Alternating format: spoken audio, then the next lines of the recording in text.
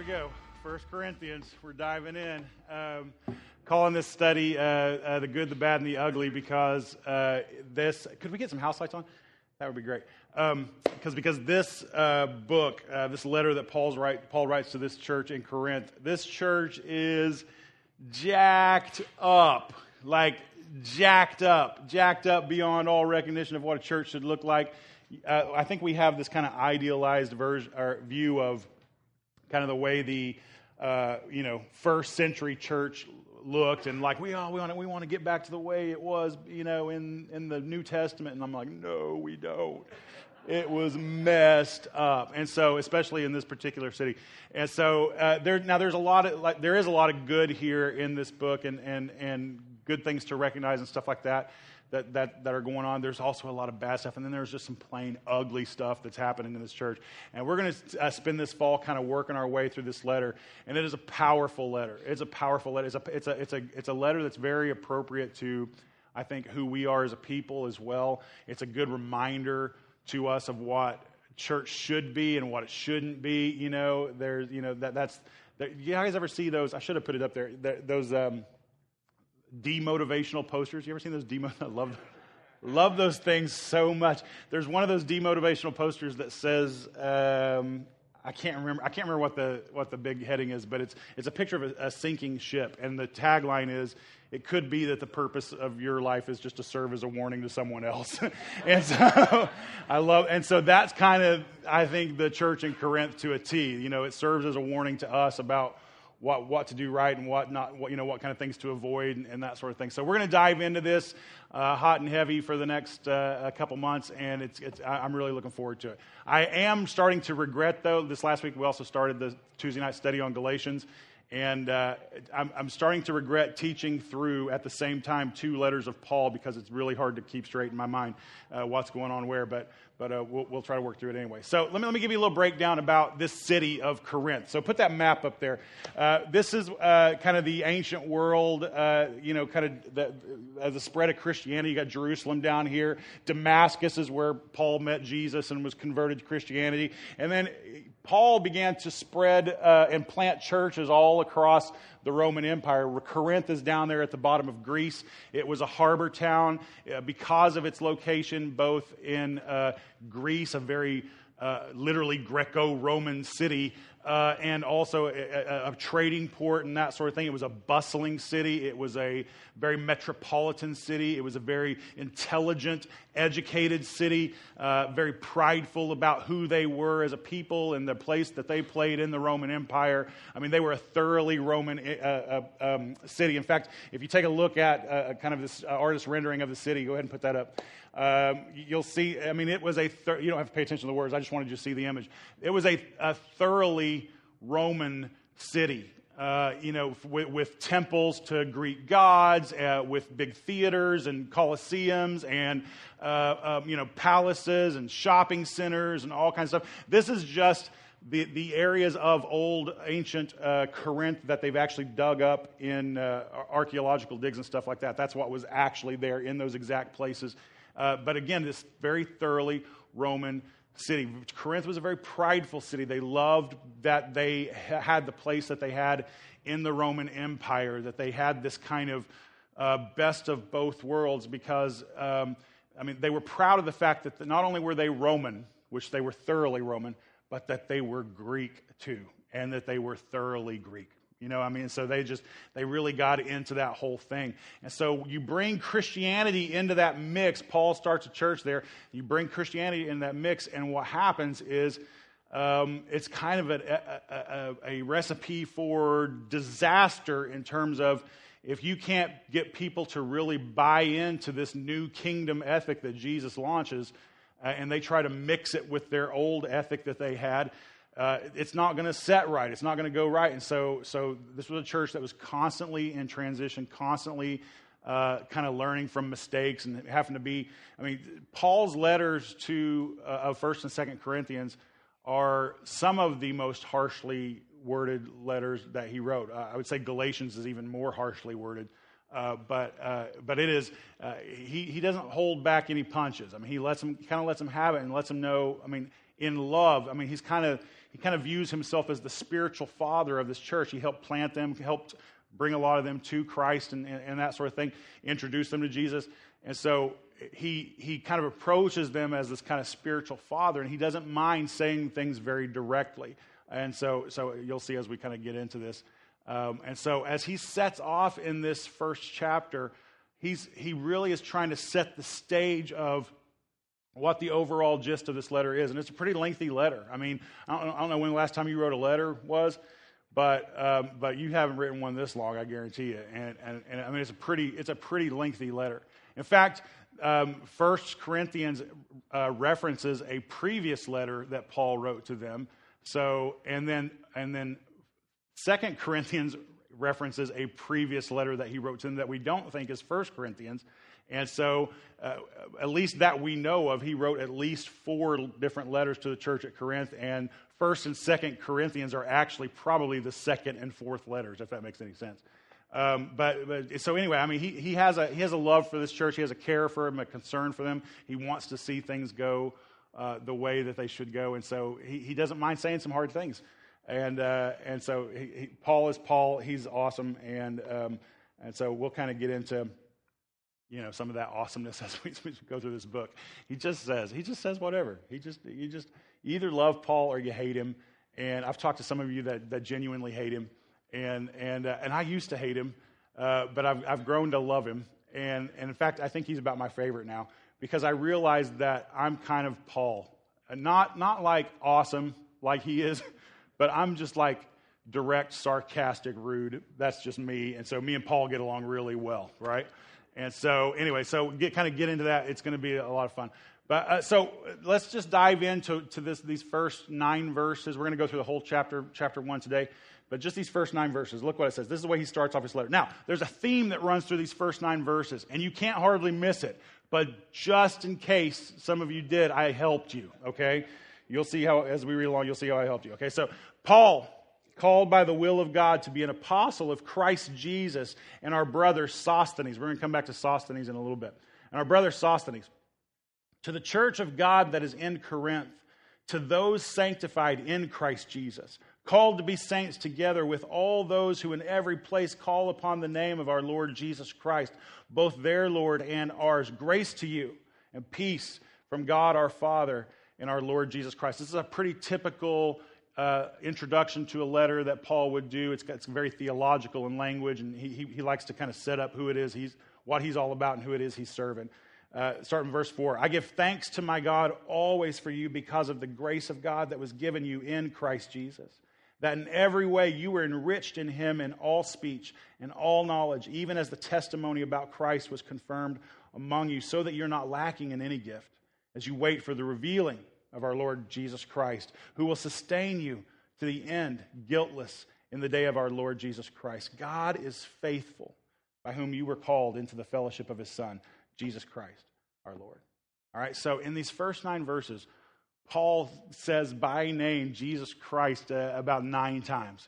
And I mean, he is wanting to saturate the content and anchor the content of this letter, not in who he is, not in this is daddy checking up on you, but in Jesus Christ. And he reminds them all along the way. Go back to that slide, verse 1 there, where he's like, I was called by the will of God to be an apostle of Christ Jesus. He goes on and says, you all were sanctified in Christ Jesus. Your lives are being cleaned up and changed through Christ Jesus. He goes on to say that you've called to be saints together with all the other churches, and that happens through Jesus Christ. The grace and the peace that you experience in your faith comes from Jesus Christ. Down on verse 4, he goes on and he says, I thank God because of the bond that we have in Christ Jesus. He says we got this common testimony that is revealed through Jesus Christ. We wait for the reveal. We have this hope that we're not always going to be persecuted. We're not always going to be under the thumb of the Roman Empire. We're not always going to be on the downside, constantly backpedaling, constantly feeling beat up in our faith and in our life. We have this hope that someday Jesus Christ will be revealed to us. And we, not only that, but through Jesus Christ, we'll be found guiltless on that day, and we were all called into this fellowship. It's the fellowship of Jesus Christ. He's rooting it all in right there. And what I love about this is what he's trying to say, is that your life is a chapter in the story of Jesus. Your life is a chapter in the story of Jesus. Now, a lot of times when we think about the story of our own lives, we tend to think about it in terms of, the story of my life is not totally written yet, it's not finished yet, and we think about the story of our life. And according to the Christian faith, and especially according to what Paul says that's actually kind of backwards thinking, that it's not you that the story is about. The story is not about you, the story is about Jesus, and you're just a chapter in that story. You're just a chapter, that your whole life, all of the hope you have in your life, the calling, the sense of calling you might feel, any kind of sense of grace and peace and redemption and anything else, that is all rooted in the story of Jesus Christ. But your story plays a part in that overarching story. Don't miss that. He mentioned there in the first verse that he gives co-writing credit to a guy named Sosthenes. Sosthenes, now this is an interesting character because you go back to the book of Acts, I believe it's chapter 18, maybe 17.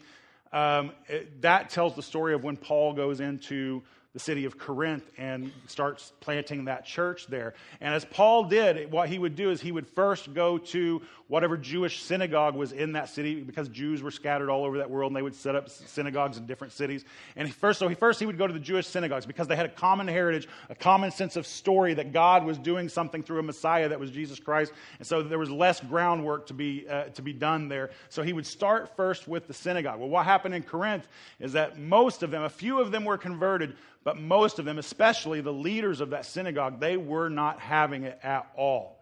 At all. They just weren't having it.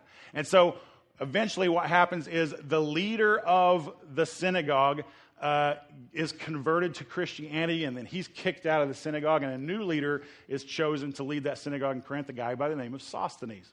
And Sosthenes and Paul did not get along. Sosthenes wasn't have any of Paul's Jesus message. He wasn't wanting to listen to it. And so what he did was he took Paul before the judge, or the kind of consulate of that of that day in the city of Corinth. And there was this place there in the city. It was actually on that map, but this place that they called the judgment seat, where you could bring an accusation against somebody and bring them and have it heard and have it judged and that sort of. So he takes Paul to that place and says basically, he's preaching an unlawful religion. He's disrupting our synagogue. This is eventually going to disrupt your way of life as Romans and that sort of thing. And he's trying to get Paul arrested at the least, right? And so what happens is the guy who heard that complaint, I believe his name was Gallus. I'll have to double check that. But anyway, it's in Acts chapter 17 or 18. Anyway, this guy that heard the complaint, he hears it and he's like, Why are you bugging me with this? Why can't you just handle this on your own? Why in the world are you, get out of here, you're wasting my time, go take care of this on your own. And then he kind of points to the other Roman dudes that are sitting around him, and they're like, take care of this joker. And so they go down and start beating the snot out of Sosthenes. And so here's Sosthenes, he's trying to get on the good side of the Roman government. He ends up getting the snot beat out of him. And then because of that, now he's brought the whole synagogue into disrepute in that city. And so his own people begin to kind of turn on him. And now that's the last we hear of Sosthenes in the story of Acts. And then we hear about him again right here, that he's helping Paul write this letter. It's beautiful. It's beautiful. I have to imagine that probably what happened was Paul saw this guy getting the snot beat out of him and said, okay, yeah, I've had that happen to me once or twice too. I should probably go help him. I should probably go help him. And Paul probably reached out in grace to this guy and said, you know what? Your story is not about you. It's about Jesus Christ. You're just a chapter in it. And he's still writing it. He shared the grace of God with Sosthenes to the point that now he's co-authoring. He gets a co-author credit to this book. Our stories are not yet completed. But make no mistake about it that our stories ultimately aren't our stories. We're bit players in the story of Jesus Christ. We're bit players in the story that he's working throughout all of human history to bring about the redemption of all creation and all mankind. And those stories are important to us. But we must never elevate our story above the story of Jesus Christ. We always have to see our story as it takes place in that context. Some of you are new around here, and I should have brought this video clip, but you may not know this, but I acted in an Oscar-winning movie. And so I was an extra in the movie Moneyball, and my big face is really big on the screen at the climax of the movie, and it's awesome. I nailed it. I'm just going to say it. I nailed it.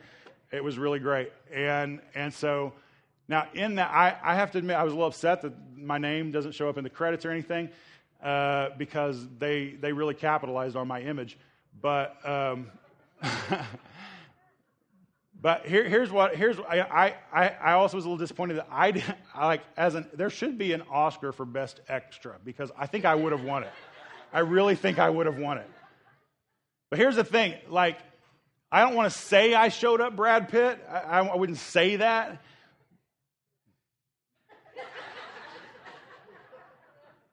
So here's the thing. It's about as ridiculous for us to make our lives about us as it is for me to make the movie Moneyball all about me, right? I had about a half a second in that movie, and it was beautiful. No, it was awesome, but it was about a half a second of a 2 or 3 hour movie, right? And so when we try to make our lives completely about us, it is really an exercise in missing the point. Really an exercise in missing the point. That we are bit players in the ultimate story of Jesus Christ. Now, the work that he does through us and in us is significant. No, don't mistake that. It is significant. It's very real and very important to us. It's a big deal. However, ultimately, the story is Jesus' story. So when you view the story of your life and how things are going, I just want to ask you, do you tend to view it as how do I fit into the story of Jesus? Or are you, like most of us, kind of going, how do I fit Jesus into my story? Because that's insanity. It's insanity. We don't fit Jesus into our story. We allow ourselves to get absorbed into the story of Jesus. That's the way that goes. So, he moves on in verse 10. He says this, I appeal to you, brothers, by the name of our Lord Jesus Christ, that all of you agree, and that there be no divisions among you, but that you be united in the same mind and the same judgment.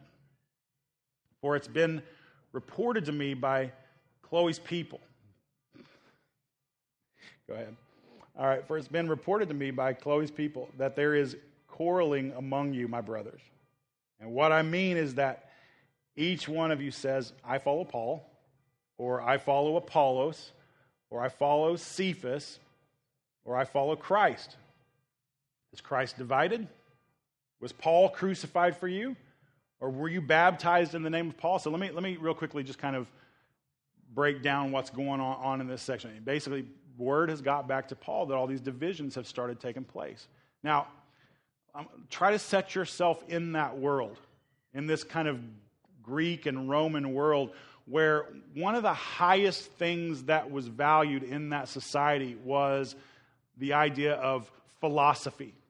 The way you viewed the world, the way you viewed life, and that sort of thing. And all these different philosophers would gather around their disciples and gather, and so these different teachers would occasionally rise up and they would gain popularity and they would come into the city and they would kind of spout off their view of what the world should be like. And then certain people in the city would go, man, I really like that guy. I really like the way he thinks about things. And I'm kind of with him, I'm kind of put myself in his camp. And somebody else would come along and view spout off their philosophy and their view of the way the world should be and the way the world works. And then another group of people would go, no, I think I prefer him. And so you had constantly in this city, there were always these kind of divisions kind of around philosophical discussions that would take place. Like, I'm a follower of, I'm just using this example, I'm a follower of Aristotle. No, I'm more of a follower of Plato. Or that's the wrong time frame, but you kind of get what I'm saying, right? So it was all that was always happening. And so being that the kind of ground, the kind of world that this church lived in, it was just very natural for them to begin to do the same thing within the context of the church. So different preachers, different apostles, different whatever people, leaders would come around, teachers would come around. And so suddenly they began to say, you know what? I'm more of a Paul guy.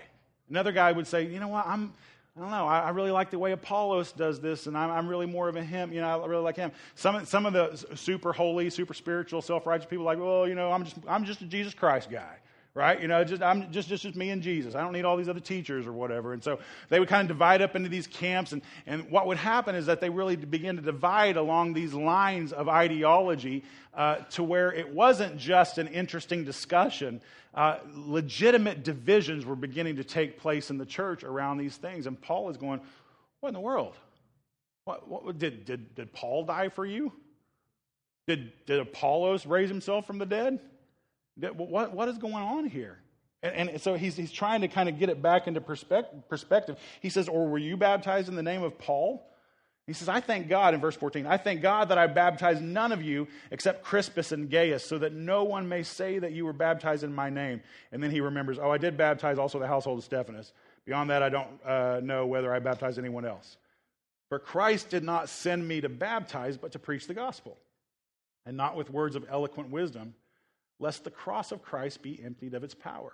Now, he kind of throws in that last little statement there because Apollos was known as a really powerful preacher back in this day. I mean, he was a really gifted communicator, and his reputation spread around in a good way. Like, you know, we have people that a lot of you listen to, podcasts of different pastors or preachers or whoever, around the world. And you have the ones that you like that just resonate in your heart, and you're like, man, I really like that guy's style or whatever. And it's kind of the same thing with Apollos. And so some people would say, well, Apollos is way more eloquent. He's way more educated, it seems like, or eloquent than Paul is. And Paul, his approach is kind of simple. And I like that deeper stuff. I like the deeper stuff of Apollos. And so Paul's response to that is, Christ didn't send me to baptize, but to preach the gospel, and not with words of eloquent wisdom, lest the cross of Christ be empty of its power. Because ultimately it's not about me. Like if my words draw you to me, then I've failed, right? So then he goes on and he says this. Well, actually, he doesn't go on. I'm going to get to that later, all right? But the point I want to make from this is very simply that don't divide what God has united. Don't divide what God has united. I hope you understand that one of the most magnificent things that happened through Jesus Christ, through the cross, through the resurrection, one of the most magnificent things that happened was that Jesus brought all men, women, boys, and girls in the entire world under the same banner of Jesus Christ. That he united what had previously been separated by sect and race and religion and philosophies and everything else. And he's like, everybody stands on level ground at the foot of the cross. We are all one. There is no Greek or Jew. There's no man or woman. There's no any of this. We're all just simply one in Christ Jesus. And yet we spend so much time trying to take what Jesus has united and divvy it up. Divvy it up. And it is hurtful to the cause of Christ, and it's hurtful to the church of Christ. Now, here's the thing. I get it. I get the desire to, that's another thing that's kind of built in us, to kind of separate ourselves from other people. It makes us feel somehow special or whatever else. And then we do it in all kinds of areas of life. Doesn't just happen in church. You got your A's people, and you got your Giants people. You got your you got your San Francisco 49ers, and you got your Las Vegas Raiders. You got you see what I did there? See, I love it. I love doing those little separations. I love it. It's so much fun. I love that stuff. And we all do, and we separate along. You separate, different fan groups of TV shows and whatever else. I mean, we just love kind of getting in our own little tribes, and that's all well and good. It's all well and good, except when it comes to if it gets out of hand in the context of church. Now, when Paul says, I want you all to agree, he doesn't mean just be yes men and yes women. That's not what he's saying. He's saying agree on the things that are important for you to agree on. That even if you have little doctrinal disagreements, and I love the debates. I do. I love, one of my favorite parts of Christmas is I get together with my dad and my brothers, and we're all pastors, and we just fight about the Bible the whole time. I love it. Love it. It's just like yum, yum, yum, yum. I just love it, right? Right. And but at the end of the day, that's still my dad, and those are still my brothers, and we're still serving the same Jesus Christ, and it's just a fun conversation, right?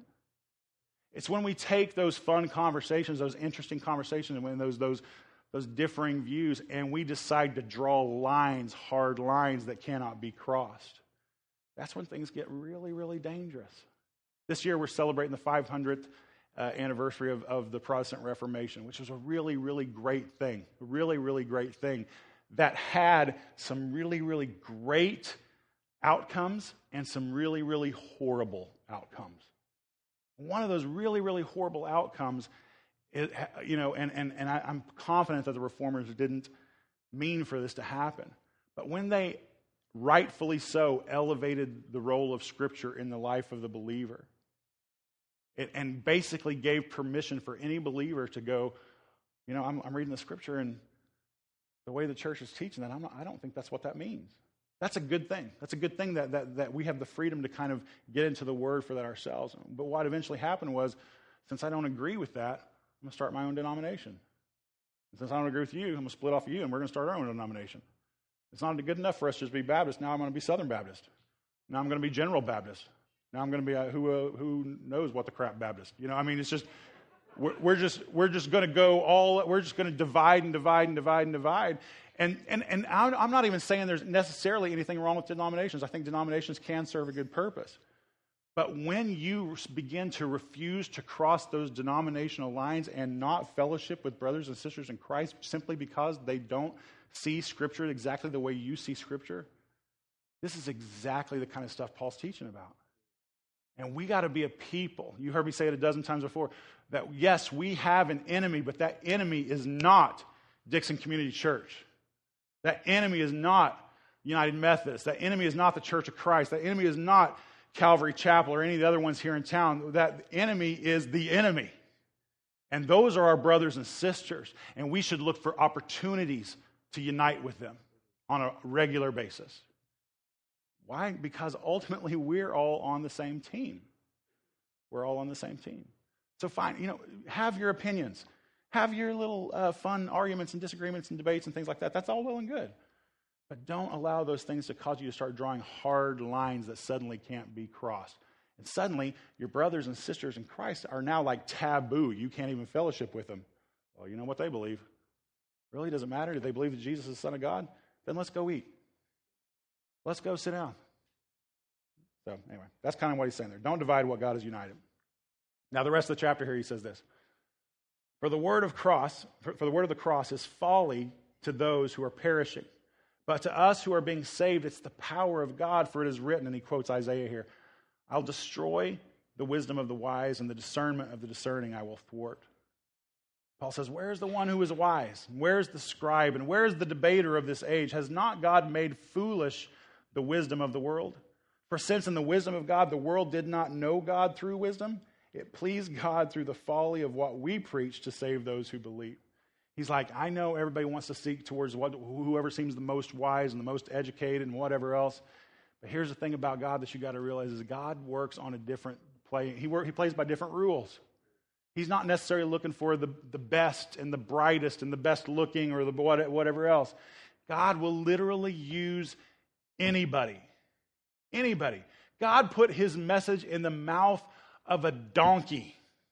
And so, if he can do that, he can use you. He can use you. All right? Keep going. Verse 22. For Jews demand signs, and Greeks seek wisdom. But we preach Christ crucified. Now get this. He's saying, they want signs and they want wisdom. Our message is very simply, our Christ, our King, our Messiah, was crucified, executed in a shameful way on a cross. We pour gold lacquer over crosses nowadays, right? We wear it as jewelry nowadays. That would have been insanity to the first century church. It would literally be like us wearing necklaces of an electric chair, right? a hangman's noose around our neck. Right? Because that was the death of a criminal. And Paul says, you guys are looking for signs, you guys are looking for wisdom. I'm preaching that my king died a criminal's death. And what does he say? He says this is a stumbling block to Jews. Why? Because there's no way their Messiah would die the death of a criminal. He was going to reign as king and deliver them from the Romans and all this kind of things. There's no way that could possibly be. It's a stumbling block to the Jews, and it's folly to the Gentiles. The Gentiles look at it, the Romans look at it, and they go, this is just insane. You guys are just plain crazy. Like, how can you call your king? This guy died a criminal's death in shame, naked on a cross.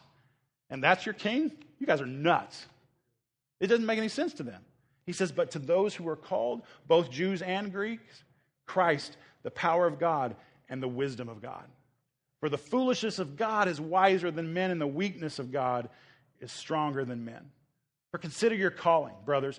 Not many of you were wise according to worldly standards. Not many were powerful.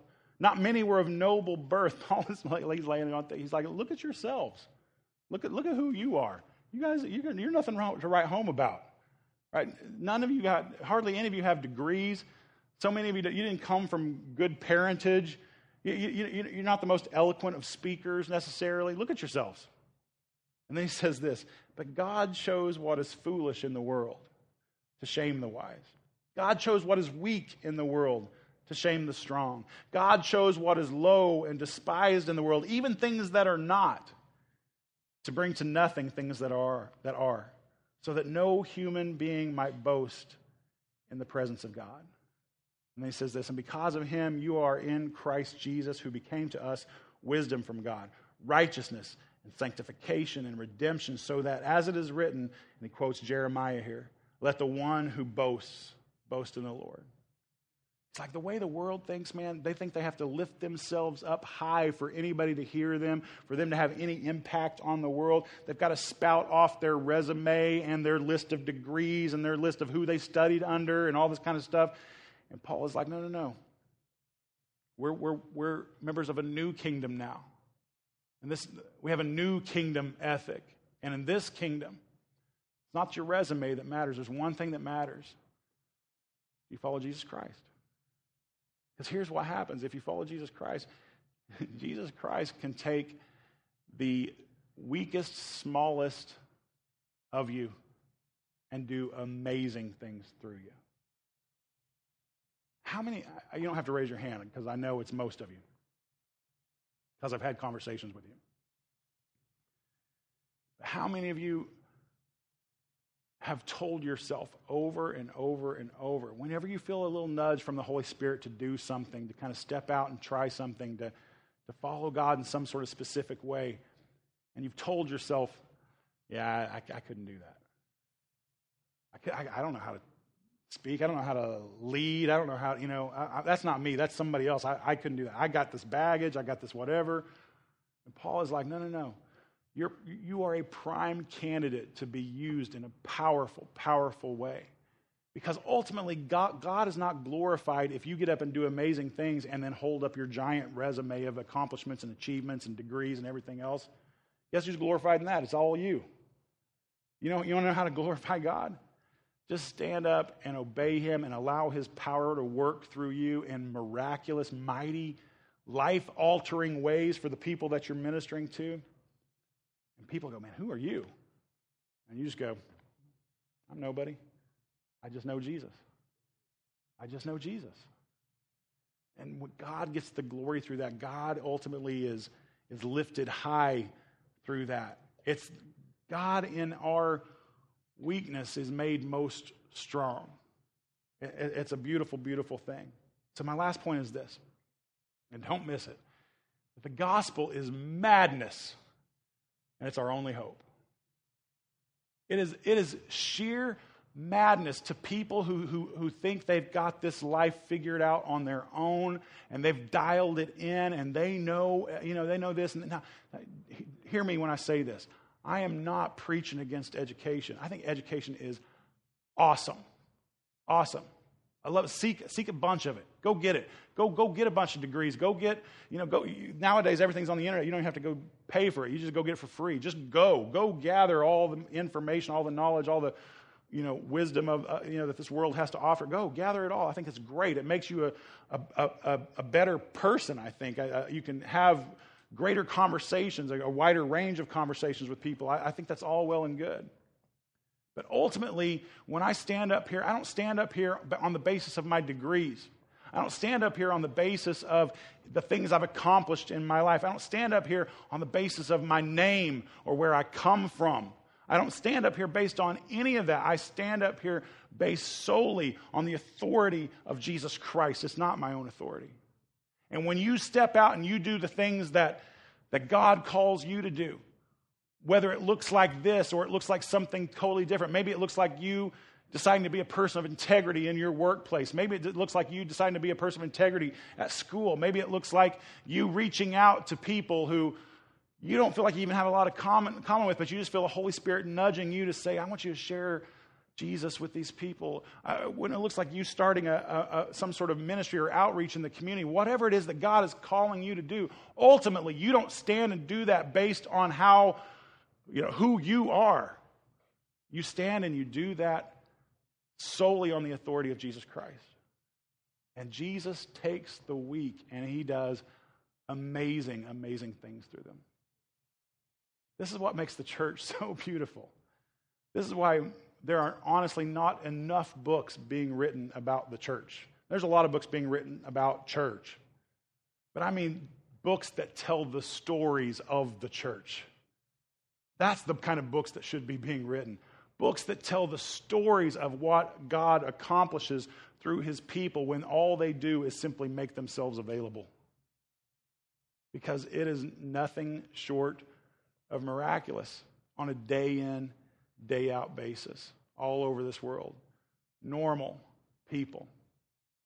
And people that have names and degrees and positions too, that just submit themselves to Christ. It doesn't matter. People from all walks of life that just simply step forward and say, God, okay, yeah, whatever. Whatever it is you want me to do, I'll do it. Yeah, I don't know how to do that, but I trust you got it figured out. And you just make yourself available. You become that little boy who brought a, Lunchable to Jesus one day, and Jesus took it and fed 5,000 people with it. I don't have anything real of significance to offer here, but what I got, you can have. And Jesus takes what we got and he makes it something amazing. Amazing. And so, knowing that kind of power is available to us, why do we waste so much time just dividing? Can I share? I didn't even ask permission for this. I'll ask him later. I met with a bunch of pastors the other day because we're planning a joint celebration here in town with all the churches of the 500th anniversary of the Reformation. You'll get more information about that coming soon. It's going to be a neat event.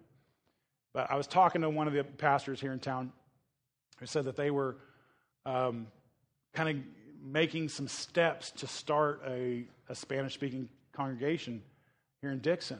And I was like, man, that has been on our mind for forever. And we were just talking about how difficult it is because I think most of us have the heart that we really want to do that and we want to see it done, and that we know we are completely ill-equipped for the task. It's a complex thing. You really have to bring in, good, strong Spanish-speaking pastors and help them plant a congregation, and that sort of thing. And so he's saying, yeah, we've been talking about this. I'm saying, yeah, we've been having conversations about it too. It's something we really want to do. And what did not rise up in me was like, oh, we got to jump on this before they do it. That's not what happened. Instead, what I said was, dude, it could be that this is God's solution to all of this.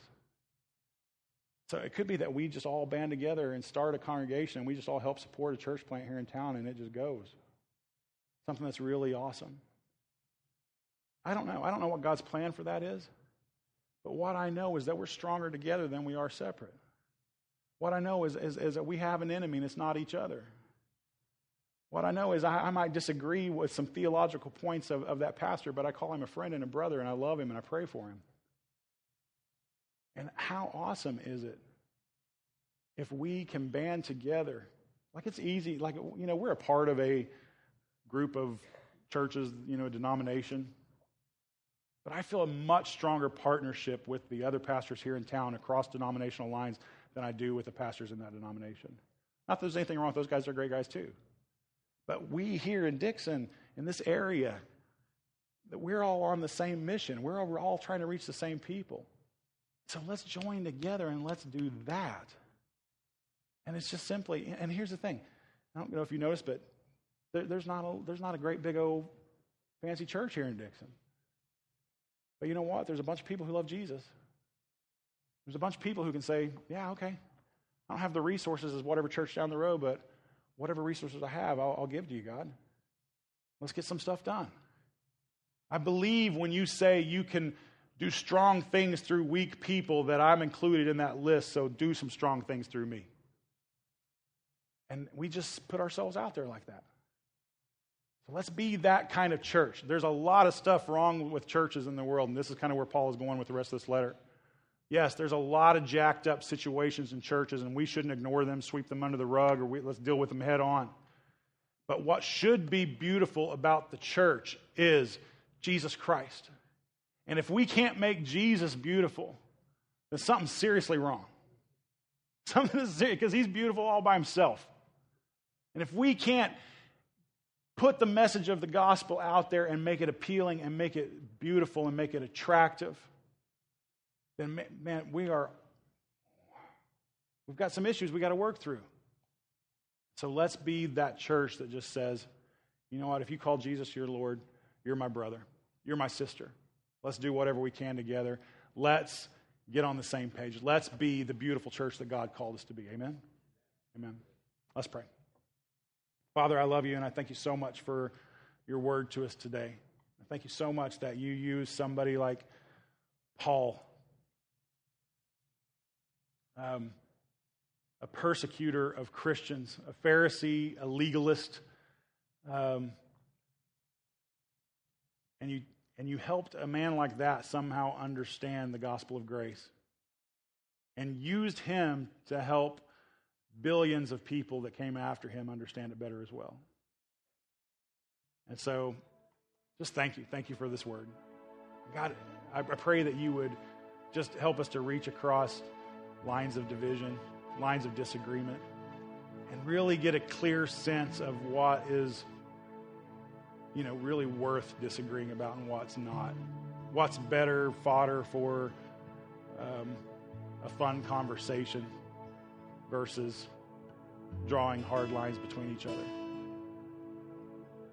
God, help us to look to the right things about people. Thank you for sending us constantly throughout history men and women who have a powerful voice, who are able to inspire other believers, draw people close to you through their just ability to present your message. Thank you for that. But help us to see in them what's actually important, and it's not them, it's just simply you. Help us to see the value in that. Ultimately, we're not a disciple of that person. They're helping us become better disciples of you. So, we just love you.